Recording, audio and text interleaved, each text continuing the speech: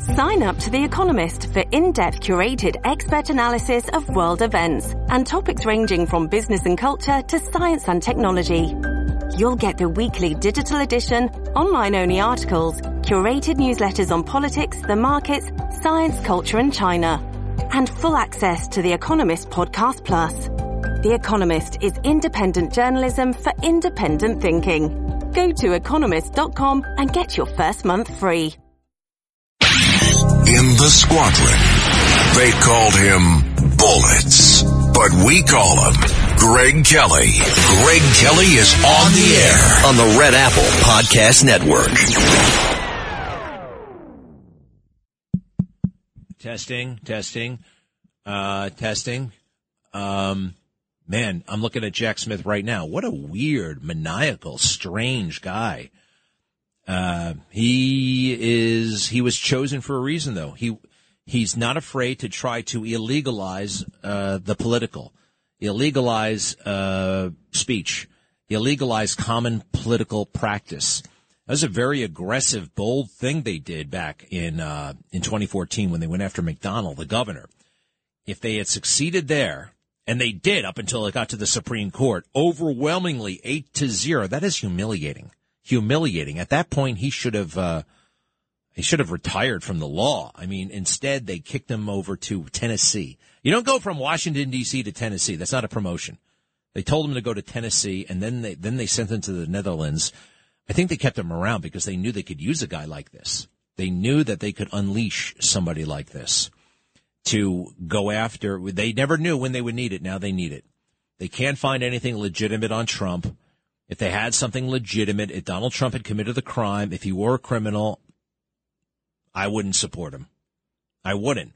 Now, I got to tell you, I am the most enthusiastic, die-hard, MAGA guy, Trump supporter around. One of them, I know. There are millions like me. We know him. We trust him. We can see a phony case. This is a phony case, absolutely. And we know a real one when we see one. We know real evidence. And we know when we're being, well, we don't always know when we're being lied to, but with Joe Biden, I mean, come on. We got it. When we first met him back in 1987, he got busted for cheating at speeches, copying lines, and lying about everything from where he went to college to the jobs he had. Now he's lying about Beau Biden in Iraq and he got shot at in Iraq. Joe Biden did everything whenever he opens his mouth. And as my good friend Mark Halprin told me, he's like, he definitely is lying about the business arrangements with his brother and with his family. Why is he lying? That's what Mark wants to know. And that's what I'm a little bit further along than Mark. So they confronted him, I guess, at the White House just a little while ago with the latest about, well, where do you begin? I mean, the House Oversight Committee has come up with so much evidence. He's getting money from his son. We know that from Owasco. The Owasco LLC got the money from China. We know that. I know it also from not just the Oversight Committee. I know it from Hunter's own lawyers. The money was coming into Owasco from the Ukrainian energy firm Burisma and something called Bohai Harvest, this huge Chinese conglomerate that was desperate to do business with Hunter, because if you compromise Hunter, you compromise the old man. And he got, he was asked about this today. And can I hear it, please? Can you explain to the Americans, amid this impeachment inquiry, why you interacted with so many of your son and brother's foreign business associates? I'm not going to comment on that. I did not, and it's just a bunch of lies. You didn't interact with many of their business associates? I did not. There's lies. Hey, make up your mind. You're not going to comment? Or he said, I'm not going to comment. And then he said, I did not interact. And then he said, they're lies. I'm not going to comment. I want to hear that one more time. Let's take it from the top. Can you explain to the Americans, amid this impeachment inquiry, why you interacted with so many of your son and brother's foreign business associates?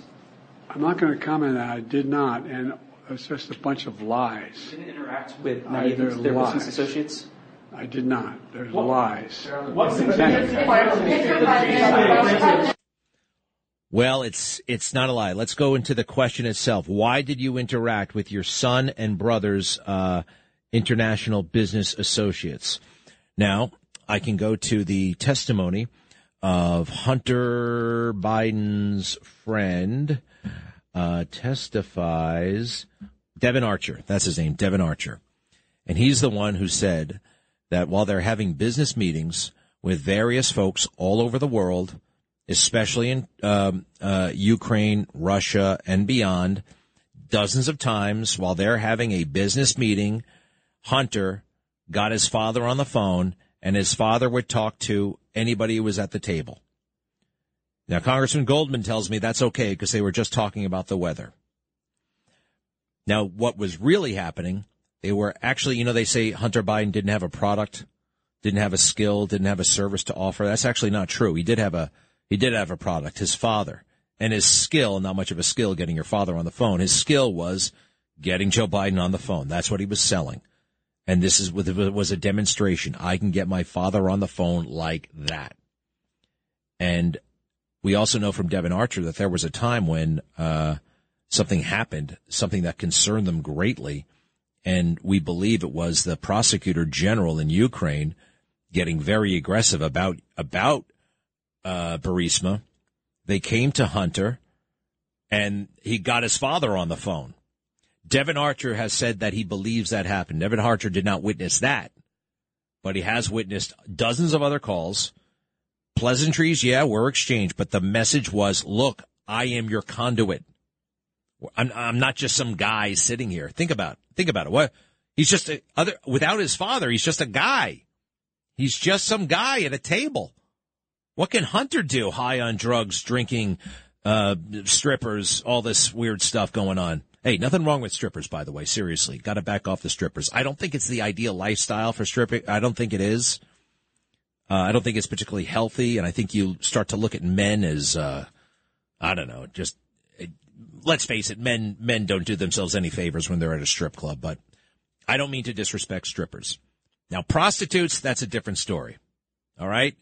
And prostitutes generally are totally mixed up and weird, and they got to get out of that. They got to get out of that racket. All right, just stop doing that. But anyway, look, he was doing hookers all over the place, and gambling and drinking and just out of control. Why would anybody invest or do business with him? Right? It was all about the. Can I hear that denial one more time? I got to one more time. Can you explain to the Americans? Amid this impeachment inquiry, why you interacted with so many of your son and brother's foreign business associates?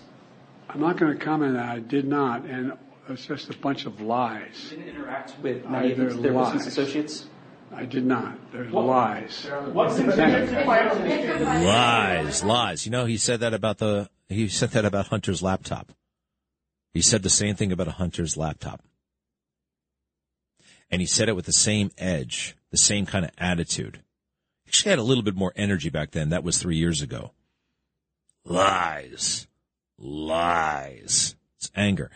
This very fascinating clip I have. Actually, do me a favor, find it if you don't mind. It's from the night before last, a special video project I did where I put Donald Trump's denial of wrongdoing. I juxtaposed his denials of wrongdoing, which I believe, by the way, I believe his denials because he didn't do anything wrong, to Joe Biden's denials. And it goes back and forth, a block from the night before. And it's amazing. Joe gets bent out of shape real fast, gets hot, and starts yelling and denying and yelling, gets anger. Trump is like, look, I took those documents. I had every right to take those documents. It's really, really cool. What do we think? Hey, what about the stuff at the colleges? It was pretty good. A lot of these crazy colleges are essentially endorsing and protecting antisemitism on campus, and they're not protecting their Jewish students. It is a disgrace. It is unthinkable what is happening, but it is happening. It is disgusting. It is outrageous. And I'm sorry, quite frankly, you know what? What else can I do? What can I do? How can I help? How can we help our Jewish brothers and sisters? And we got a lot of, how can we help our fellow human beings who are being harassed, who are being attacked, who are being discriminated against, and worse, violence for being Jewish?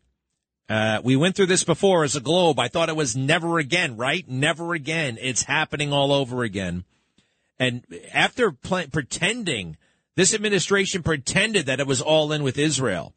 And now you're on your own. Now Joe Biden has to worry about the squad, has to worry about Arab American voters who may be, some of them, not all of them certainly, but some of them suspiciously sympathetic to all the anti-Semitism, suspiciously and actually just horrifically in favor of terrorism, in favor of it.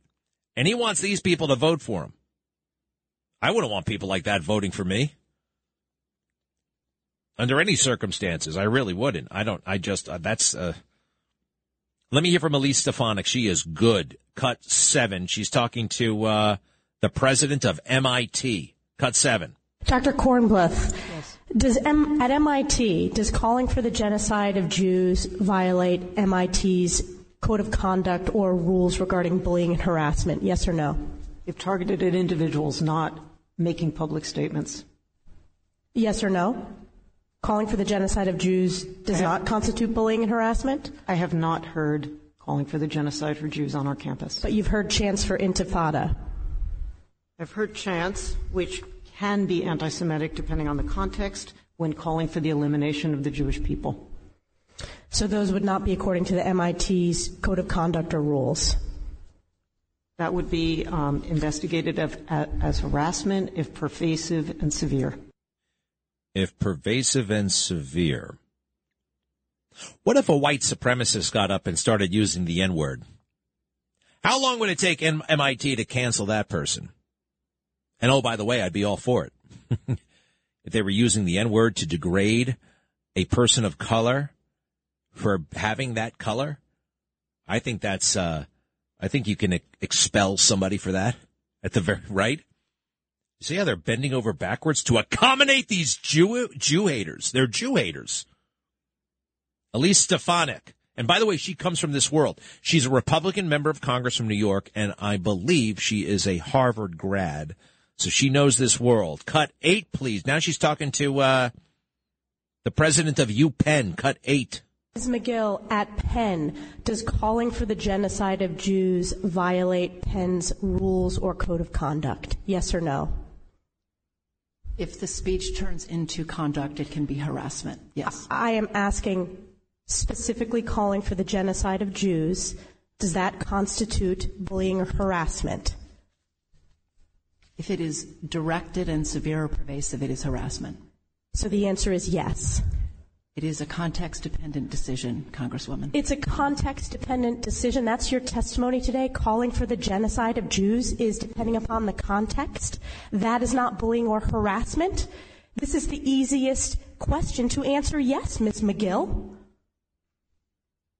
So is your testimony that you will not answer yes? If it if the yes or no? If the speech becomes conduct, it can be harassment, yes. Conduct meaning committing the act of genocide? The speech is not harassment? This is unacceptable, Ms. McGill. I'm going to give you one more opportunity for the world to see your answer. Does calling for the genocide of Jews violate Penn's code of conduct when it comes to bullying and harassment? Yes or no? It can be harassment. The answer is yes. You know, I heard about this hearing, and I know there's all kinds of crazy anti-Semitism, but to hear it like that out loud, to hear them in real,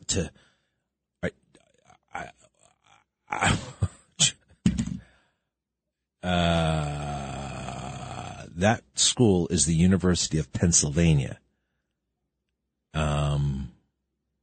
We have a major, I'm just absorbing this. Forgive me. I knew about that they were out of touch, but I did not know it was to that extent. I feel like this is a total and complete emergency, and I quite frankly don't know. I'm going to have something to do. I gotta make a phone call. I'll be right back. Greg Kelly on the Red Apple Podcast Network. And Dr. Gay, at Harvard, does calling for the genocide of Jews violate Harvard's rules of bullying and harassment, yes or no? It can be, depending on the context. What's the context? Targeted as an individual, at an individual. It's targeted at Jewish students, Jewish individuals.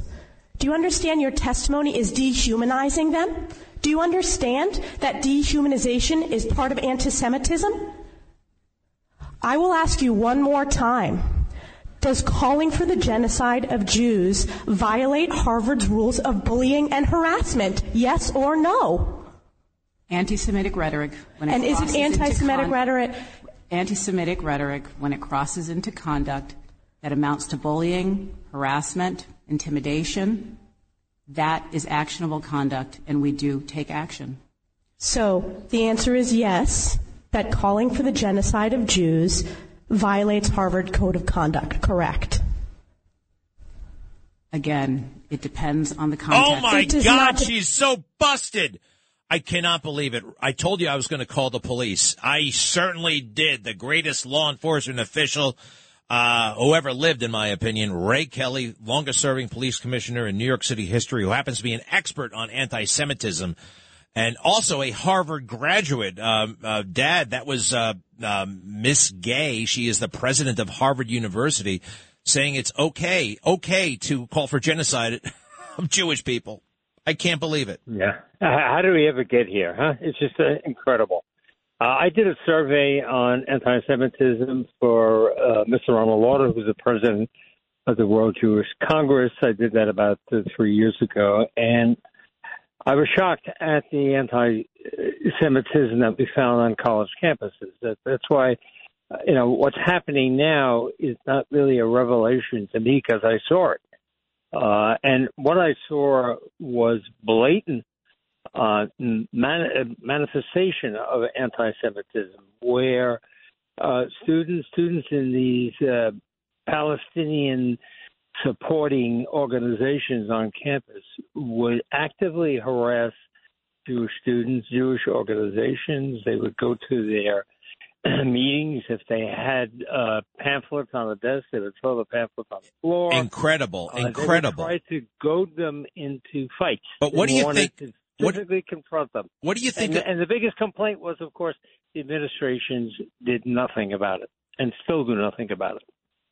Right. These college presidents to make that to handle it the way they did, to give all that space to anti-Semitism, anti-Semites. It is incredible. Do you think this is a moment though, where, it's so out in the open? They have been so disgraced. They have disgraced themselves, these university presidents, that this cannot hold up to public scrutiny. And this might be a turning point, at least domestically, on this issue a little bit. As I say it, I think not. But what do you think? I certainly hope so, but I have my doubts. Well, the media is so skewed to support these people that, don't forget, we're not talking about breaking a law. We're talking about breaking campus regulations. Ray Kelly, stay with us, please. So important. I'll be right back. Traffic jams, tailgating, pile-ups. Ugh, the joys of driving. How could it get worse? The federal government wants to have a say in what you drive. That's right. The Biden administration's EPA is pushing mandates that would ban 2 out of every 3 vehicles on the road today. Don't let Washington become your backseat driver. Protect the freedom of driving your way.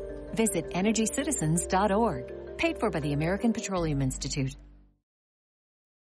Greg Kelly on the Red Apple Podcast Network. Dr. Kornbluth, at MIT, does calling for the genocide of Jews violate MIT's code of conduct or rules regarding bullying and harassment? Yes or no? If targeted at individuals, not making public statements. Yes or no? Calling for the genocide of Jews does not constitute bullying and harassment? I have not heard calling for the genocide for Jews on our campus. But you've heard chants for intifada. I've heard chants which can be anti-Semitic depending on the context when calling for the elimination of the Jewish people. So those would not be according to the MIT's code of conduct or rules? That would be investigated as harassment if pervasive and severe. This is startling stuff, totally startling. The elite universities are giving space to the haters, anti-Semitism. I am shocked. My next guest, we talked to him a moment ago, continues to be our guest, is not shocked because he's been studying anti-Semitism for a long time. Ray Kelly, yes, the former police commissioner, yes, my father. And, Dad, I remember when you were studying this stuff. I remember when you were talking about it. I remember when you were involved. And I'm sorry I was not more. I mean, it seemed almost academic because I didn't hear it with my own ears. You know what I mean? I didn't see it. And now I'm just I'm deeply saddened. I'm shocked, and I'm wondering what I and our listeners can do, if anything. I know there's something we can do. Well, I mean, it's been sort of an open secret for a while. People just haven't been talking about it. But the fact that it is being openly discussed now is a major advancement, quite frankly. Because, as I say, the issue was there, but it was sort of out in plain sight. And certainly on college campuses, nothing was done about it. The administration, as I said, the complaint that the students had was they would make the administration aware of what was going on, but nothing was done. And they just looked the other way. Even the security people on campus, basically told to, nope, don't get involved. So, the fact that you're talking about it and so many other people are talking about it now is an important advancement in my mind. Well, it is an important advancement, but you know what? I'm just adding it all up here. It's not adequate because we're talking about it. Conservative media are talking about it. A handful of very effective and smart people out there, like Bill, I think his name is Ackerman, the billionaire financier, happens to be hedge fund guy, yeah, right, mm-hmm. And he's a Harvard grad. He's deeply offended and wounded by all this, and he's really leading the charge. I'll tell you who's quiet about it: corporate America. All those people who threw tens of millions of dollars overnight at Black Lives Matter. Because a drug addict died of a drug overdose, not the fault of police. Who else is quiet? Joe Biden this morning is quiet. It's incredible. It's beyond comprehension at this moment. I am genuinely just so confused, irate, and I got to channel this in some way, some productive way. It's good that we're having the conversation. It's not nearly a big enough conversation, and I think we need legislation, we need laws, we need, I don't know. When you study this issue, what were some of your recommendations? Because it was rampant all over the world, especially in Europe, now especially here. What can be done? Well, we made specific recommendations as to specific locations in Europe for the most part. Because that's looking for something sort of more nuts and bolts, and that's what we did in terms of certain locations in overseas countries. Our focus was primarily on anti-Semitism in Europe, which, by the way, determined from a lot of people that it's as high there as it's ever been since World War II. So this is a problem on both sides of the pond. And it's no easy solution. Anti-Semitism has been around for 3,000 years. We're talking about pogroms that have existed. Jews were excluded from France, from Spain, from Portugal, from England at different times in history. So it's been constant, historical harassment, and certainly more than harassment, 2 centuries. Well, there's obviously no easy solution. I know you're looking for a couple of quick things to do, but unfortunately, they've never been there.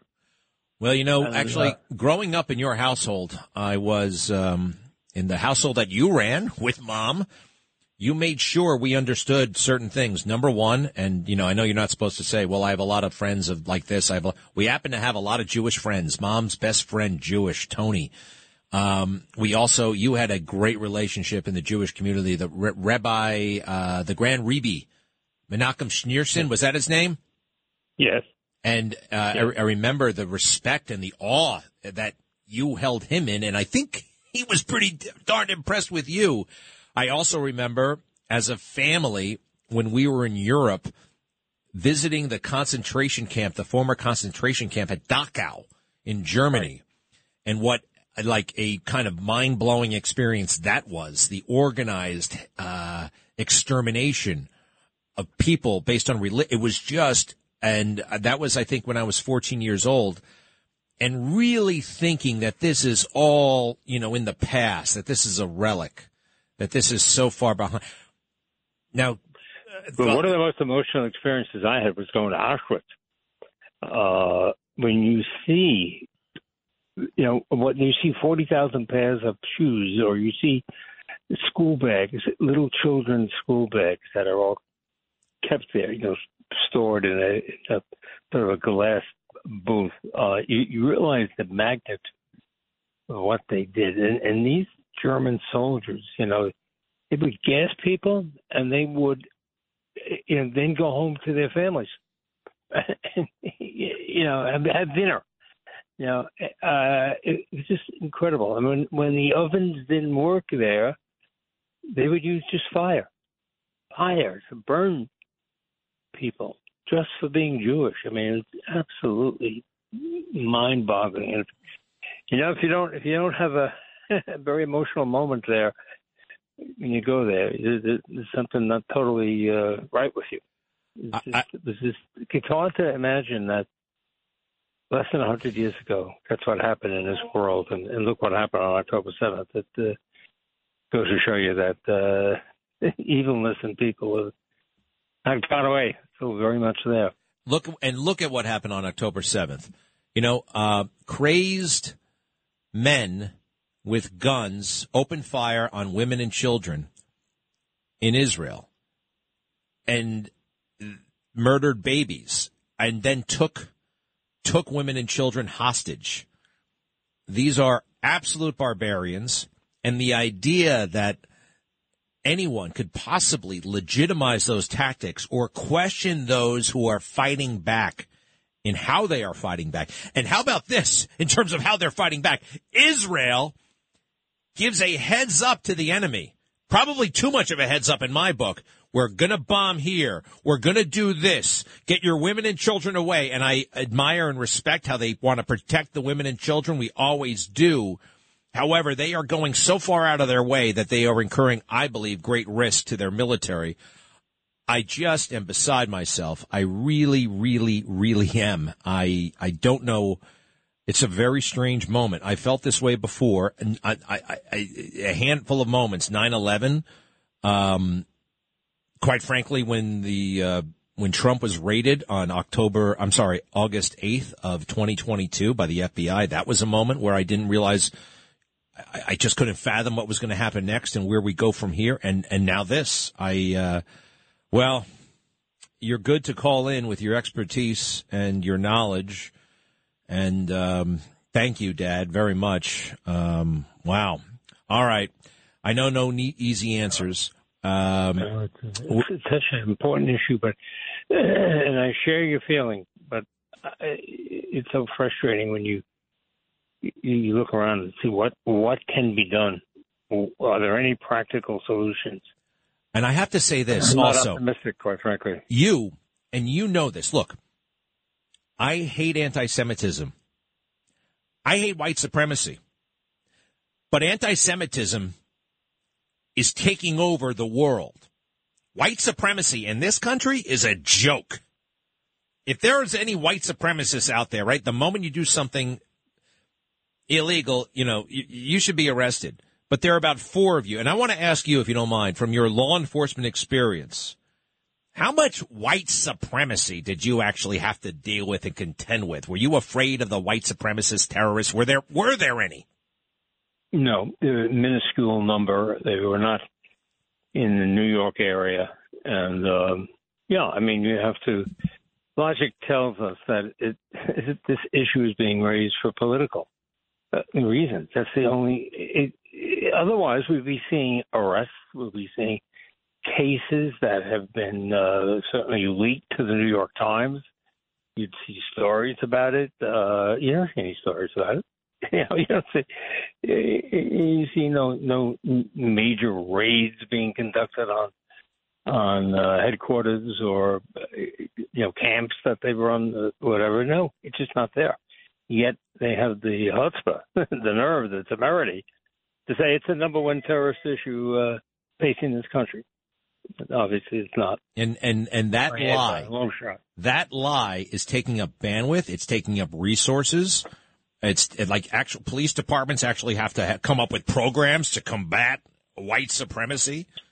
And it's a distraction. And now we know where the real threat is. Now we have real terrorism to deal with. I mean, real terrorism. A lot of it fueled by Islamic extremism. And that takes real. They're putting Islamic extremism and white supremacy right up there together. Right up there together. As if, well, we wish. So many people come up to me all the time and they say they wish you were commissioner. They wish you were mayor. And, there's a lot of nostalgia for when this city was a sane, clean, and safe place. And you're a big reason why it was safe, clean, and sane for so long. Ray Kelly, everybody. Thank you, Greg. You got it, sir. You got it right. I know what you're doing. He's doing a very special family mission right now. Well, we'll keep it vague. I have a feeling that a daughter or two, a granddaughter of yours, will be involved very shortly. Have fun today, Dad, and I'll be right back. You bet. Bye.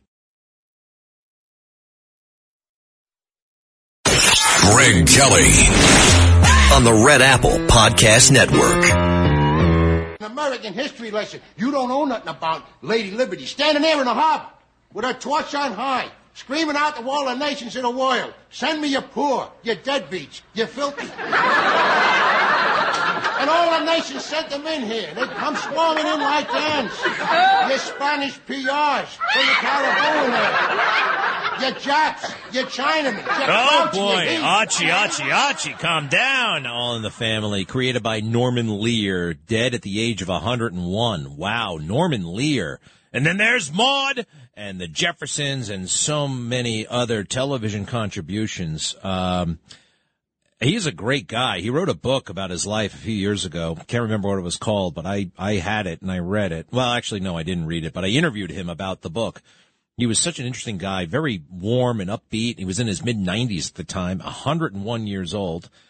Let's see here. Where was he from anyway? Connecticut. And then he went to Emerson College, like a lot of communications guys do. He left during college. He enlisted during World War II in the Army Air Forces, rose to technical sergeant, flew 52 missions as a radio man, most from a base near Foggia, Italy. He received an air medal with 4 oak leaf clusters. Damn, I wish I knew this. After the war, millions of servicemen and women took advantage of the GI Bill of rights to attend college, but Mr. Lear decided he would not return to Emerson. With the help of an uncle who was a press agent, he got a job with the publicity firm of George and Dorothy Ross, who had many clients in theater. He lasted a year before being fired for planting one too many items that were demonstrably false. He becomes a door-to-door salesman. He works with a friend named Ed Simmons, and eventually they start to write comedy routines together. Their break came when Mr. Lear called the agent for the popular nightclub entertainer Danny Thomas, who would later become a TV star, and got his home phone number by pretending to be a New York Times reporter. Mr. Thomas appreciated the boldness of the ploy. He also liked the routine the two men wrote for him and purchased it. And then he was off and running. You got to be bold in life. Norman Lear provided so much great entertainment, including and especially All in the Family with Archie Bunker and the meathead Michael Stivic, and, of course, Edith, the sweetest, wisest woman in the world. I am not going to repeat the line because I'll get emotional if I repeat it, but my goodness gracious, there is a line from that show. I could be a great actor because whenever I have to cry, I can cry. If I tell you the story, I will start crying, and it's just a summary of the episode. Oh, my gosh, it was so beautiful. The height of art. And one other thing about Norman Lear for now, I actually had a very unique experience. I told you how I interviewed him for his book, but that's not the unique part. So in 1997, I am flying my Harrier jet off the coast of California, not too far off the coast. I'm practicing landing on an aircraft carrier, an LHA, right? I'm taking off, I'm landing, I'm taking off, I'm landing. And then I hear over the radio that we've got VIPs in the tower. VIPs. Is it a general? Is it an admiral? So I go over a discreet freak that, like you can't, not everybody can hear it, but only certain people can hear it. I could talk directly to the people in the tower, but not everybody else. I'm like, who? Actually, not in the tower, another office. I'm like, who's the VIP? And they said, the first thing they said was, it's actually not a VIP. I'm like, well, what do you mean? It's some guy named Norman Lear and his nephew. And I'm like, Norman Lear? Yeah, so apparently he's a big shot, but nobody here's heard of him. I was like, wow, Norman Lear. And I'm taking off and landing and taking off and landing, and I'm looking in the window there, and there's Norman Lear. I'm like, wow, this is really cool. I'm performing for Norman Lear. And by the time I was done with my mission and closed up the aircraft and got out of it, he had already helicoptered off. I really would have liked to have met him, but fast forward to 2015, and his book comes out. I'm like, sir, about 20 years ago, 18 years ago, do you remember being on a ship off the coast of San Diego and watching Harriers land? Yeah. I was with my nephew. Well, I was the pilot. He's like, he had a cell phone. He dropped it. He was like so shocked. He's like, that is amazing. And it's obviously, I wasn't making it up. I mean, it was like, who would remember that, And he told me all about that day and his thoughts about the plane and the experience. And he was wondering, who is this guy? Anyway, beautiful, beautiful moment. Norman Lear, rest in peace. I got to come up with another epitaph other than rest in peace. It sounds like an epitaph for a cartoon mouse. I ain't going to watch them All in the Family this weekend. In fact, I might binge it. Hello, Adam. Welcome back. Hello, sir. You said you was talking about Jack Smith and he was a criminal. What about the guy in the house that's blocking up those pictures so nobody can see them and they can't get arrested for the crimes they already committed? What house is and that? Then you say, Lord, the House of Representatives, sir. Who's the criminal? I mean, there are plenty of criminals there. Who?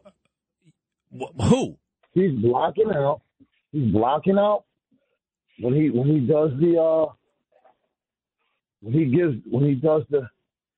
stuff for the January 6th committee. He does the what? I mean the videos for the. He does the videos what? For the. Oh, the Speaker of the House is committing a crime by releasing those videos, huh? You want him arrested? No, I'm saying he's blocking out the people who's doing crime. So he's aiding and abetting crime. Oh, give me a break, Adam. You're just, he's aiding and abetting. The FBI already had all that stuff. They already had all that stuff. They have all that stuff. Aiding and abetting crime. You know who owns that security camera footage? I do, and you do. Why is it that the moment a celebrity is in something or the moment a cop makes a mistake, 12 hours later we all see the body cam footage? Why won't they let us see the body cam footage and the security footage, all of it from January 6th? Think about that one, Adam. Think about that, aiding and abetting. You're getting dumb on me, Adam, and I know you're better than this. You're a smart guy. You're very savvy. You know the ins and the outs. Why are you going with this fake news crap? Sandra, hello. Hi, Greg. I want you to know that Trump issued an executive order on combating anti-Semitism to enhance enforcement of Title VI of the Civil Rights Act to protect Jewish college students from the overt hatred now rampant on so many American campuses. I wonder if Biden trashed it. And also, Susan Sarandon, she apologized when the agency canceled her. So, so maybe we have to do more canceling of bad behavior. Thank you, Sandra. Thank you. God bless Israel. This is Greg Kelly for Priority Gold. What does it mean to be America's precious metals dealer? It means that you're in touch with the hearts and minds of those who love this country, value our freedom, and want to protect the future. Priority Gold is that precious metals dealer. They've helped thousands of Americans back their retirement with solid gold and silver. Call Priority Gold at 888-506-6439. Receive free shipping, free storage, a free investment guide, and one of the best purchase experiences in the industry. Call now or go to PriorityGold.com.